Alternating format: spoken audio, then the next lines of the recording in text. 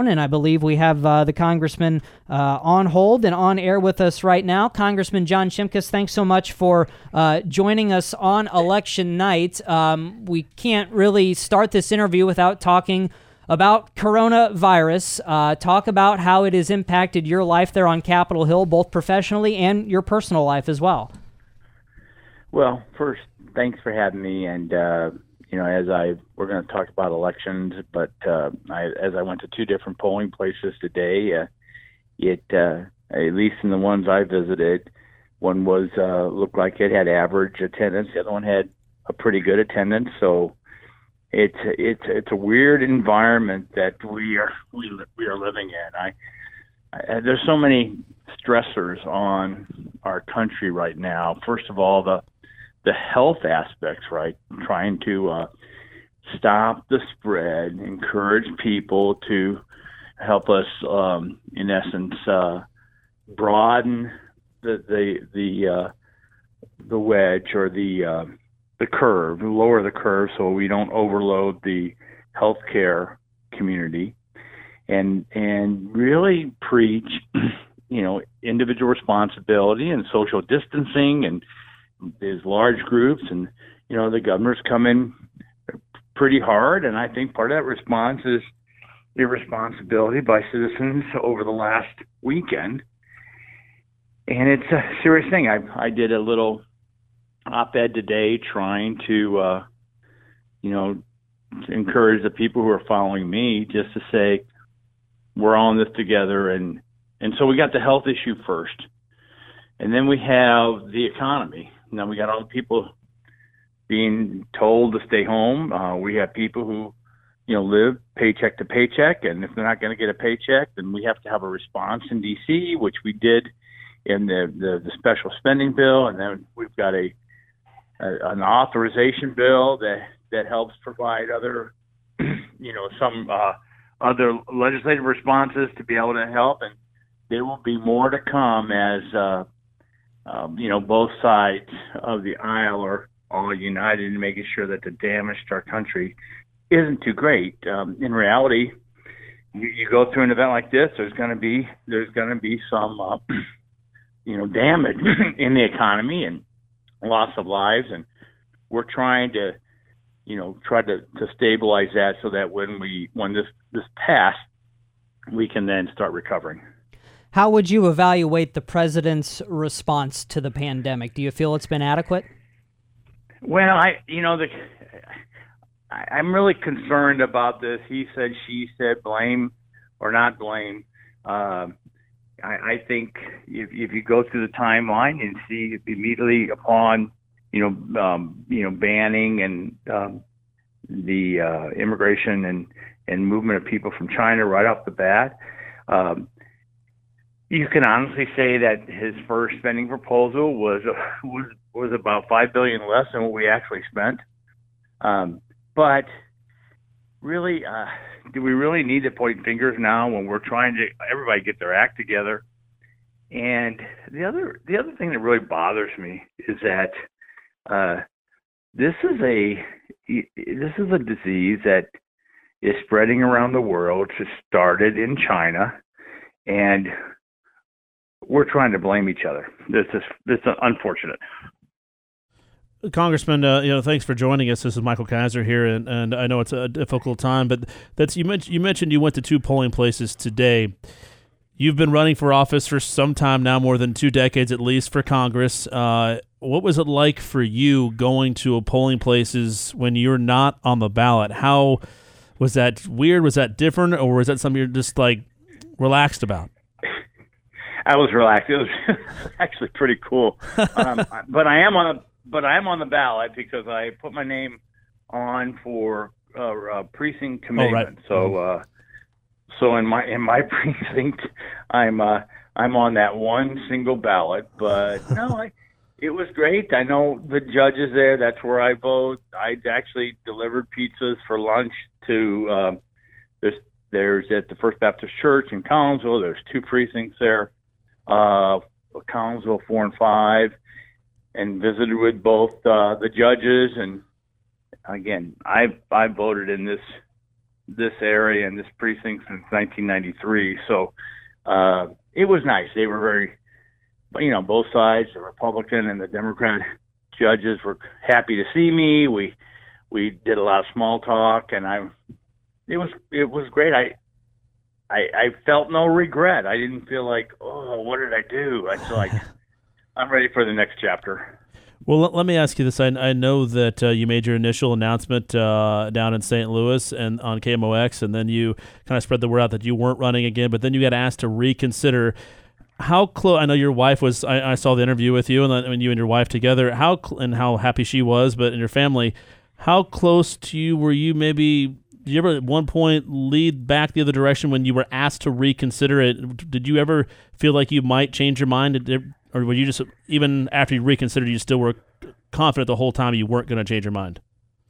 No, well, what happened when it was, I think a lot of people got confused because, the media sometimes is the breaking news, and sometimes it's not the breaking, and people hear about it a month later and they say, oh, you're reconsidering. I only had a week to reevaluate based upon Illinois got an early primary, mm-hmm. The filing, the getting petitions. So once the senior Republican on this committee that I'm on announced his retirement, which was unexpected, people said, hey, you are even senior to him. We'd love you to reconsider and be the senior Republican on this, with the Energy and Commerce Committee, which is healthcare, telecommunications, energy, and stuff that I've done for 23 plus years. So I needed to at least reevaluate that with the change conditions and see if now I was willing to, start the engines again and be all in. There is a saying with politicians is, do you have the fire in the belly? And that fire in the belly is that which helps you go until 10 o'clock at night when most people are putting their pajamas on, right? So I just didn't have the fire in the belly anymore. And it was a good thing to reevaluate, but I'm good with the decision. And again, I'm looking for the next chapter. It sounds to me like that because you had a brief reconsidering period to kind of give you a really good peace of mind that you had made the right decision, because sometimes people make the decision to retire or move on, and there isn't that reconsidering period no matter how long it may be. But it seems like to me you got that really peace of mind part and with that short reconsidering period. Yeah, it might be a blessing in disguise. I mean, it was that week that I had to relook at it. It was tough because every 15 minutes when I was in D.C., I was a yes, I was a no, and you got all these people or, pushing you one way or the other. But then I got to get home, and as people who follow us, and I'm not trying to be sad sack or cry. I mean, this profession is very hard on families and long distances. Look, you guys up in Champaign, that's a 2.5 hour drive from where I live. So when I'm up there, just to go up there, that's a 5-hour round trip. And that means that's 5 hours that you're not at home. So it's a blessing. I'm glad I did it. I have no regrets, but it's time. We're speaking with Congressman John Shimkus, 15th District, of course, announced his retirement last year. This will be his last term in office. He's currently running in here on the WDWS's election night coverage. John, also the U.S. Census is going on. It's underway. People can start putting their information down for that to get a correct census count. Of course, that's what the U.S. government is hopeful for, is get as correct as count as possible. There's obviously the potential elimination of congressional seats in Washington when the count is finalized down the road. And one of the rumored seats to be eliminated could be your current seat 2 years from now. So even if you would have run again, you would have gotten to 2 more years in Washington. Did that play a factor at all, or was that something very low level, and was it even in the back of your mind? Yeah, first of all, let me encourage people, your listeners, to fill out their census form. And that's not... I just did it 2 days ago. I mean, I put it up on the website. It's really easy to do. It took about 7 minutes. You do it online, and you're done. And the reality is I have my father living with me right now, so I counted him. My son's back from the Peace Corps, and I counted him. So the 4 people who are living in my house as of April 1st of this year are now officially counted. So it's easy. You want to encourage people to do it. Yeah. The next thing is I've been really through 3 redistricting. My first race in '92 against Dick Durbin for Congress, a lot of people don't know that, is because he got gerrymandered and redrawn down into the Madison County area. Since then, I have that district, which I eventually won once he ran for the Senate. Then I had that was the 20th district. Then I had the 19th district. Now I have the 15th district.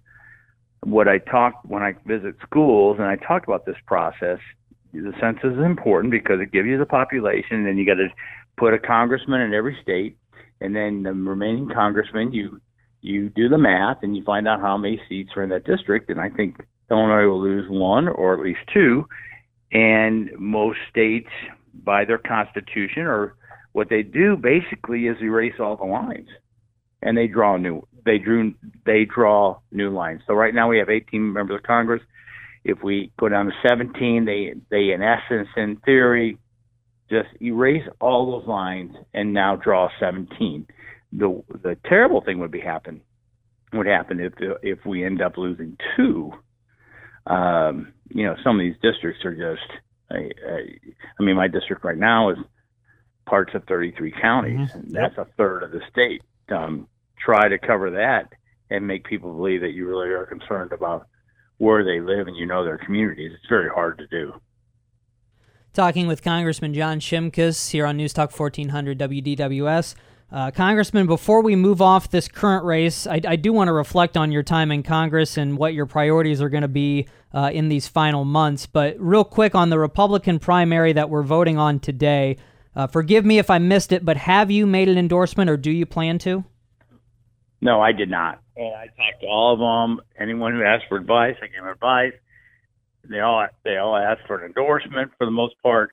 There's 2 that have been running real hard. 3 that have been around, and the 4th one I think realized he's been more than he could chew, and really hasn't been that much around. So I'm happy in that I'm allowing them to put together their team, and then without intervening. And I fully believe that whoever wins the Republican primary, it's a very Republican and very conservative district, will win the general election.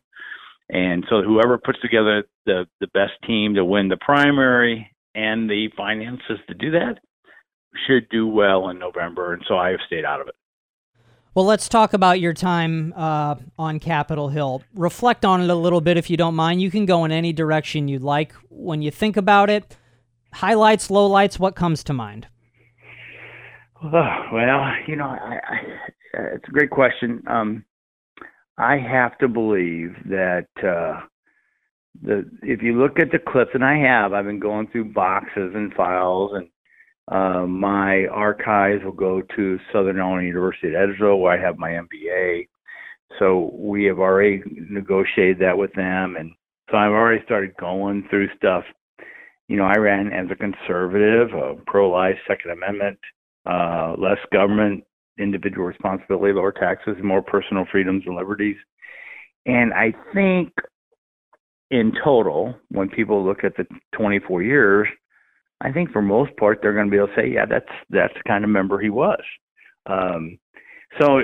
People know I've been very involved in renewable fuels. I've been very supportive of the North Atlantic Treaty Organization. I've been very involved in democracy and freedom movements in Eastern Europe. I've done a lot of 911 emergency communications issues. We've done our best to make sure that Americans have affordable, low-cost electricity. And I've been known to be an advocate of trying to deal with our nuclear waste issues around the country, which we have 39 states and 121 locations. Failures, I shouldn't joke about it, but I was crying and bemoaning and about the $4 trillion national debt when I ran in 1996, and now it's $22 trillion. haven't made much progress on reducing our national debt or the deficit. And now with the problems we're facing as a nation right now, we're going to be spending a lot of money to try to make sure most Americans aren't, too harmed by this crisis we find ourselves in. And in your final time in Washington, and I'm guessing your response will maybe be some of the things you already just mentioned, the debt and renewable energy, but what will your priorities be as you wind down your time on Capitol Hill? Well, I think now it's all coronavirus all the time. I mean, I'm not sure what else will grab our attention, nor do I know how much we're actually going to be back in Washington. I mean, there's some rumors we're going to have to get back to cast another vote on, in essence, however you count it, a second or a third stimulus bill. There's also debates and discussions about who can get back and who's willing to fly. Remember, flying is not social distancing, and I've been on a plane 4 times in the last 2 weeks. So I don't know what else we're going to see occur, but a response to the coronavirus and our attempt to recover from it, to be in a position where we can get through the election cycle and cast our votes and get to the next Congress and the next presidency. Congressman, you mentioned just how much they're going to be in session. How difficult is it to get things done? And we got that stimulus economic thing that was moved around today, more than $800 billion on top of the other package that was moved over the weekend in the House. How difficult is it to get things done? I know the state of Illinois and the legislature here is not going to be in session this week. They're not sure when they're going to be back in session, and they have to get a budget done by the end of May. I mean, how difficult is it to get things done when you guys really aren't supposed to be in the same room together? Well, I don't think we know, because the last time we were on the floor, we were all on the floor, and that was before don't be in a room with over 50 people where, well, the chamber has 435 plus our delegates. So we don't know that. And then the question is, then do you do a elongated vote where you hold the vote open for 4 to 6 hours, you let people come and go, and you monitor who gets on the floor and who leaves the floor. This is new. This is uncharted territory, and I don't think people know the answer to that question. Well, but let me just say, sure, it's good that the country and that the Kevin McCarthy and Nancy Pelosi and McConnell and Schumer, the president, although we fight and scratch and kick and scream, I think most people are looking at this and we are united in the country and trying to address this by the passage of the bills. Are there people who have voted no on some of these bills? Yes. I mean, but that's up for their constituents to decide, good or bad. But I think the last bill we voted on the floor of the House, you had probably 380 yes votes, and it's bipartisan. In crisis, we will unite, and I think that's what we're seeing right now. Yeah, I would say last Wednesday night's when really the nation started paying close attention, when the NBA game and the Jazz and the Thunder, and the player tested positive for the Jazz. The next day, a second Jazz player tested positive, and the NCAA conference tournaments were being canceled last Thursday. I think the nation went, whoa, okay, something's going on here more than maybe people let on. There's still some people questioning whether it's overreaction. But how proud are you, just as you mentioned, the bipartisan vote in the House, the significant margin there for that first package, that how fast you guys moved on this once things really got going crazy at the end of last week? And pretty fast. I mean, I visit schools quite a bit. I love talking about the process and our Constitution and we're obviously we're Federalist in design, but we have separation of power, and we have competing interests.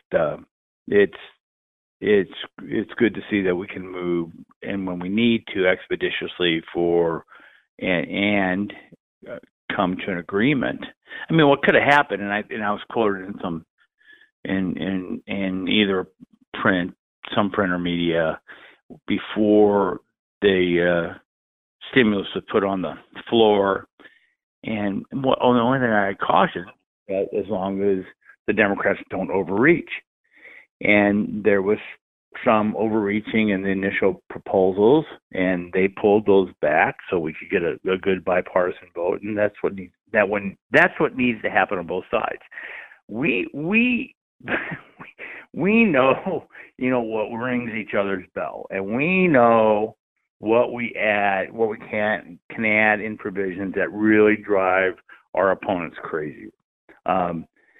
In times of crisis, you don't put those in bills.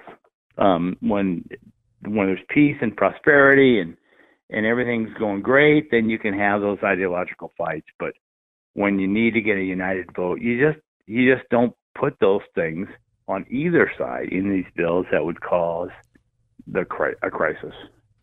Congressman John Shimkus, retiring Congressman John Shimkus, we appreciate working with you over the years, and we appreciate your time tonight. Enjoy election night with a little less stress, I guess. Yeah, a little less stress. Thank you very much. Great to hear from you. That Thanks, is John. Congressman John Shimkus joining us here on DWS.